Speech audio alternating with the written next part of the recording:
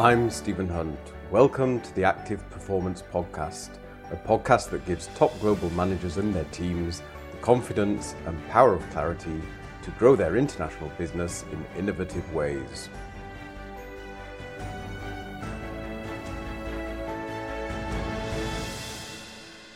This week, introverts and global collaborations.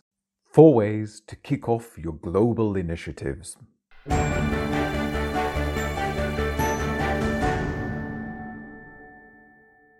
Imagine the situation. You're young, single, sitting in a cafe.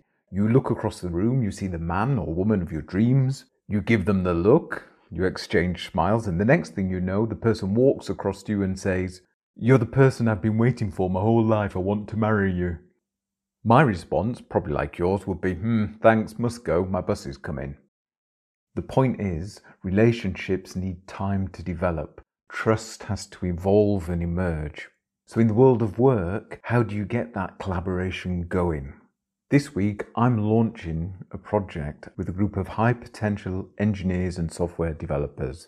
And those of you who are country managers or who manage across a global function or across more than one site will recognize a lot of what's going on.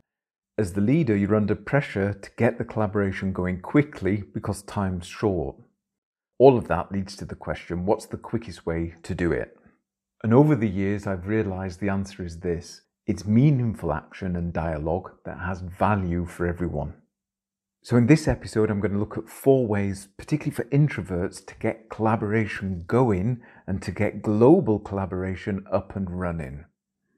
The first thing you want to do is tune in. And by tune in, I mean tuning in to yourself and where you're at. Before I start any project, I'm always a little bit nervous. And I'll come back to that in a moment. But you need to take time to tune in because at the start, uncertainty is high, clarity is low. And before you launch a global collaboration, remember it's perfectly normal to be nervous because there are more questions than answers. And we all have this sensation the night before or the few minutes before we start. Most of them are what-if questions. Will the managers be motivated? What if they're not interested? What if they try and block what I'm trying to do? What if they don't want to work with each other or they don't have time for each other? And all these what if questions go round your head. It's fine. The best way to tune in is to accept the uncertainty for what it is. Then I recommend take a big breath. Just relax your body. For some people, a mantra helps to ground themselves. One that I use is, it's a collaboration, not a competition. And I will repeat that to myself 2 or 3 times. And what I mean by that is I am going to reach out to people. I'm going to listen and I'm going to invite people to collaborate. 9 times out of 10, with that frame in my mind, it is always a positive result. So accept the uncertainty, breathe, use a mantra. You might also want to write down 3 things that you want to be. For example, understanding, energetic and clear. The value of tuning in is that it grounds you in the moment. It makes sure you have a strong presence because you're being you, and above all, it gives you the gravitas that you need with the group. The second major point is be fixed on the destination, flexible on the journey. We've already said that uncertainty is high.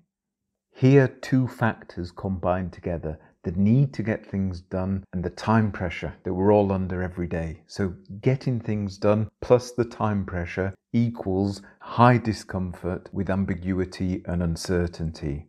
And executives, instead of living with that, get pulled into tactical details. So they get people to fill out forms. They send out long, detailed emails. They're not read. The forms aren't filled out properly, but it feels like they're doing something. There's very little value add. It's like a ship heading out to sea with a captain who doesn't know which port he's heading for. So with no clear destination, it doesn't matter how good the engines are, how good the crew are, how good the navigation systems are, the ship is going to end up at the wrong port or lost at sea. When you're launching a global collaboration, what you want to do is firstly be clear on the destination, secondly articulate it clearly to everyone, and thirdly, leave space, be flexible about how to get to the destination. So I like to kick off with a group call with all of the key managers and then follow up the same week with one-to-one discussions. In short, forget the form filling, have a North Star, a destination, and have the next steps in place. Once you've tuned in and decided on the destination, that's the what, the next step, the third way, is to decide on how you want to collaborate. So you want to exchange expectations about how you work together. And this is the most ignored piece of the collaboration puzzle. The useful questions here are ones like, what does commitment look like for this project? What standards does the project group set? What standards do you, as the leader, set for yourself and for others? Groups that think about how they want to collaborate move faster than those who ignore it. Just to extend that a little further, one argument I've heard is that there are two types of trust. One is in competence, the other is in intent. So you trust somebody because you believe in their competence or in their positive intentions, or both. So when you go to the doctors or you go to the dentists, you trust their competence because they have a certificate on the wall that says they're a qualified doctor or a qualified dentist. The thing is, on global projects in most businesses, the leading executive doesn't have a certificate on the wall. So it's the second type of trust, is trust in positive intention. So from the start, you want to be open, be honest, be respectful, and consistently do that. Being open, honest, and respectful gives space and time for the relationship to develop.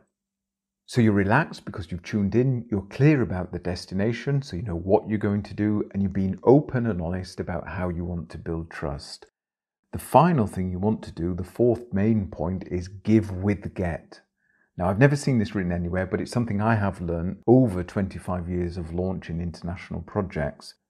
So give with get is you articulate what the destination is, you explain how you'd like people to work together. These are your gives. And a simple positive get is expecting people to connect with you and connect with each other, for example, in a one-to-one discussion.